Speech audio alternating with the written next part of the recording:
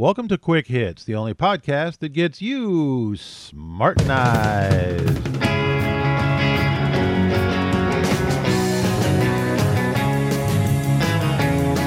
Today's episode, I'm scared. I've got an idea for a patio book. I've actually kind of mentally worked out enough stuff, enough of the story that would probably last for about an hour or so. It starts out with the story of two guys, Gil and Jamie, who break into the home of a Supreme Court judge, take him to the center of town, tar him, feather him, and stick a copy of the new London decision, which he voted for, to his chest. And on the way out of town, they alert the media on a disposable cell phone.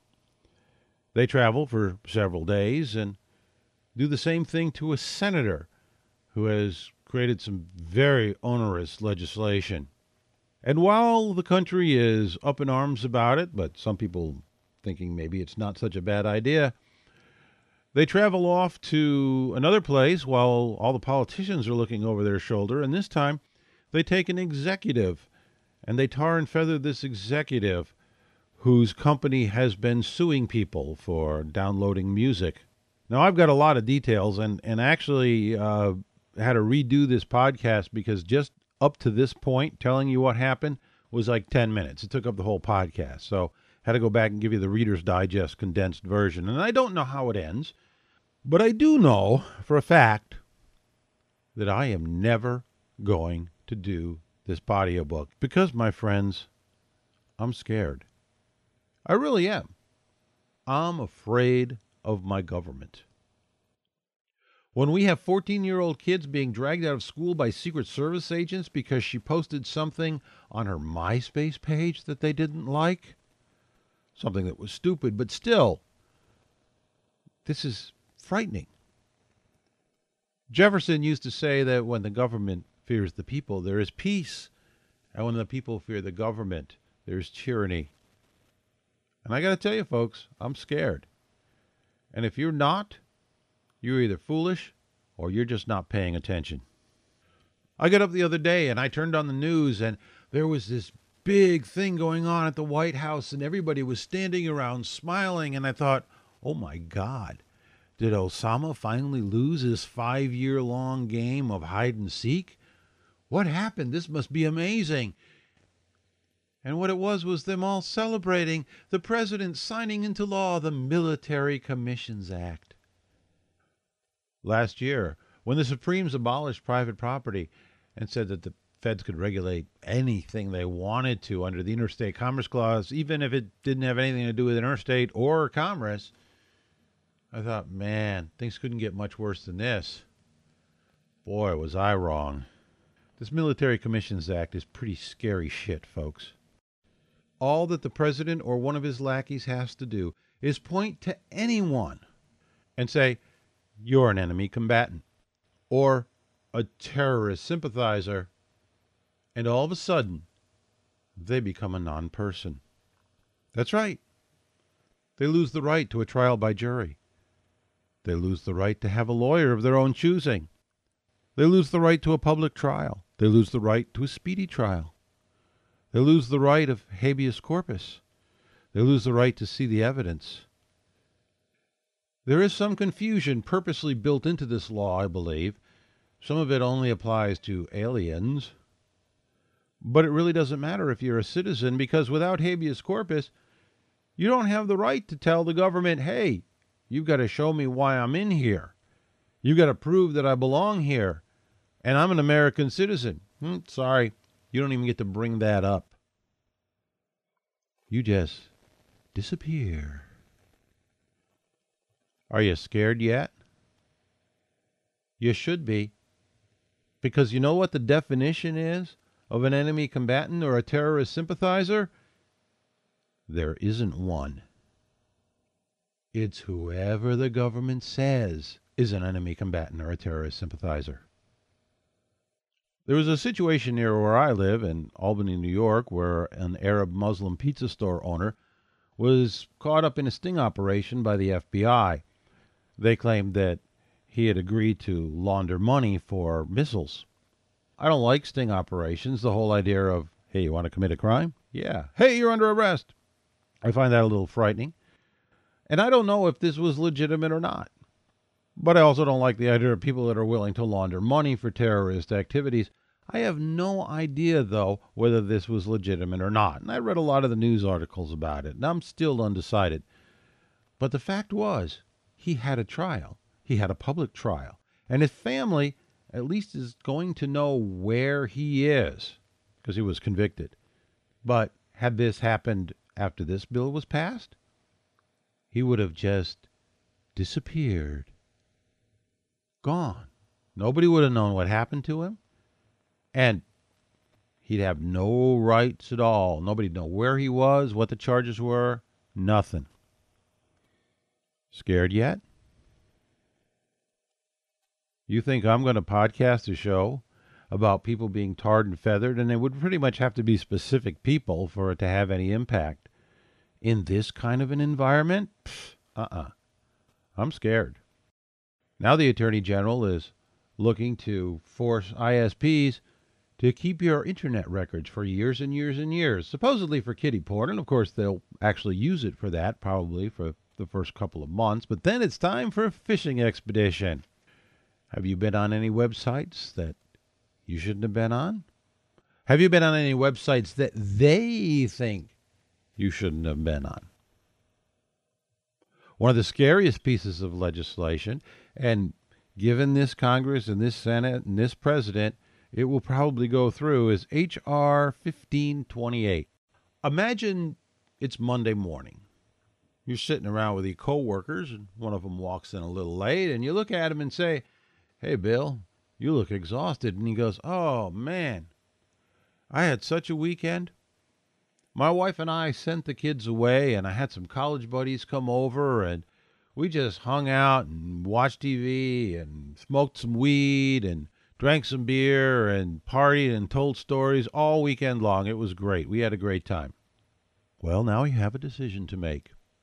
Because under H.R. 1528, you are now legally required within 24 hours to call the police and report your friend, your coworker, for using drugs. And if you don't, you can go to jail for up to 10 years. Oh, and not just report, but continue to cooperate with the police after they show up and grab him and grab his wife. And, oh, guess what? Because they smoke pot where a child resides, even though there were no children around, they go to jail for 10 years too, although they could get up to 20. What kind of mind even thinks up legislation like this? Are you scared yet? I'm going to tell you a personal story, and I hesitated as to whether I should put this in here because I don't like to put my business in the streets, but it will kind of help you see where I'm coming from and why I'm coming from it. So I'm going to tell you what happened. It really was nothing when it happened. I used to hang out on Usenet, which is the BBS of the internet. And one of the places that I hung out was Alt Smokers, where people would get together and talk about smokers' rights and smoking bans. This obsession of mine on that subject goes back a ways. And like most message boards, you can have a signature file. And I had signature files, and I'd change them every couple of weeks. I'd put some little pithy saying in there. And I'd usually leave a signature in there for a month or so. But I put one in, and I only left it in for about a week. I didn't like it. It was stolen anyways. I stole it from someplace else, and it wasn't that funny. About a year and a half later, there's a knock on my door, and I open it up, and there's two men standing there displaying badges to me. They said that they were representing the Surgeon General's office, and they handed me a fax of a message I had written a year and a half ago and forgotten about. But there, on the bottom, in the SIG file, it said, "Surgeon General's warning. I know where you live, Surgeon General, and you're due for a beating." First they said, "Did you write this?" And I said, "Yeah, I guess so." I said, "Did you mean it?" I said, "No, of course not. It's a joke. It was not even a good joke. It was a stolen joke. It was a stupid joke." So I didn't even leave it on there that long because I didn't like the joke that much. They said, "Do you know who the Surgeon General is?" I said, "No, I really don't. I have no idea." "So you don't know where he lives?" I said, "No, of course not. It was a joke. Well, they said, we kind of thought it was, but we have to check into these things, And I said, well, yeah, I suppose I understand, but it seems like a waste of resources to me. Are we done here? They said, yeah. And they turned around and they walked down the steps of my front porch. And one of them turned to the other and said, well, that went better than I thought. Which left me to wonder, what the hell were they expecting? I had pretty much forgotten about that. It wasn't all that big a deal. It was just a 10-minute conversation on the front porch. But can you imagine if that had happened today instead of back in the middle of the Clinton administration? Do you think it would be a nice, pleasant little 10-minute conversation on the front porch? I highly doubt it. And the scariest part of all of this is the people who will say, well, I've got nothing to fear. I've got nothing to hide. I've got nothing to worry about.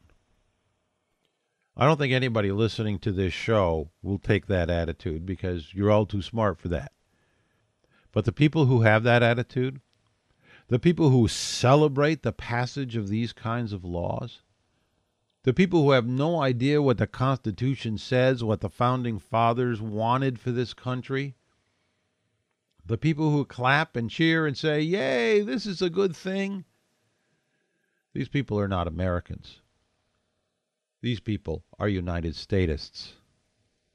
And my friends, they're in the majority. And I find that to be the scariest thing of all. That's it for this episode of the Quick Hits Podcast. If you've learned a little something, changed your mind, or even can just simply understand a different point of view without necessarily agreeing with it, congratulations, you've been smartenized.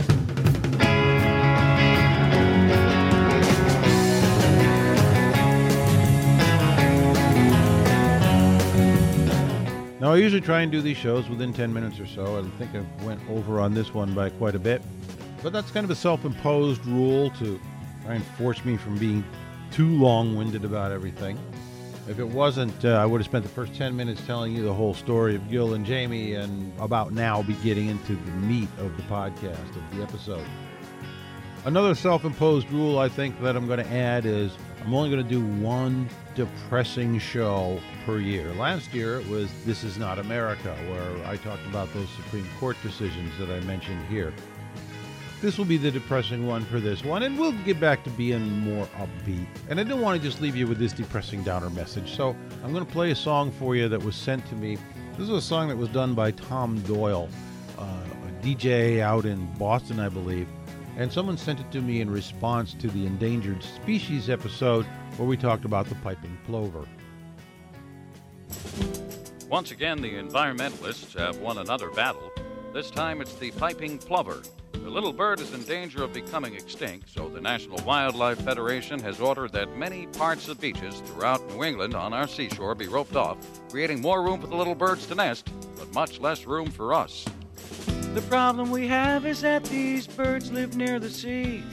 That means there's no beach left for folks that go like you and me. But I think I have a plan.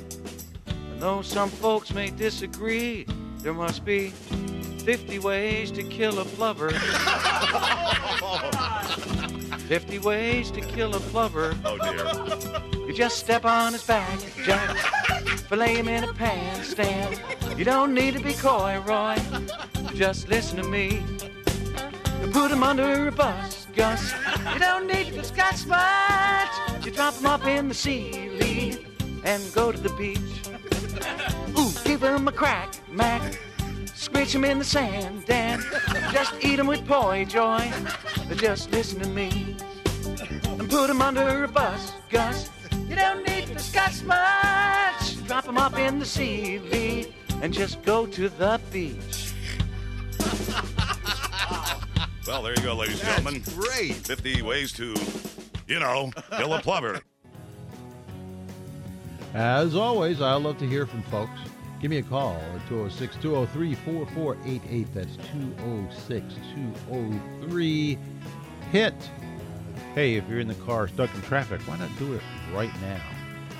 Or you can send me an email. It's hitman@davehit.com, and you can get the correct spelling of that in the MP3 tags of this file. Or you can simply go to davehit.com, and you'll find links to my email address on just about every page.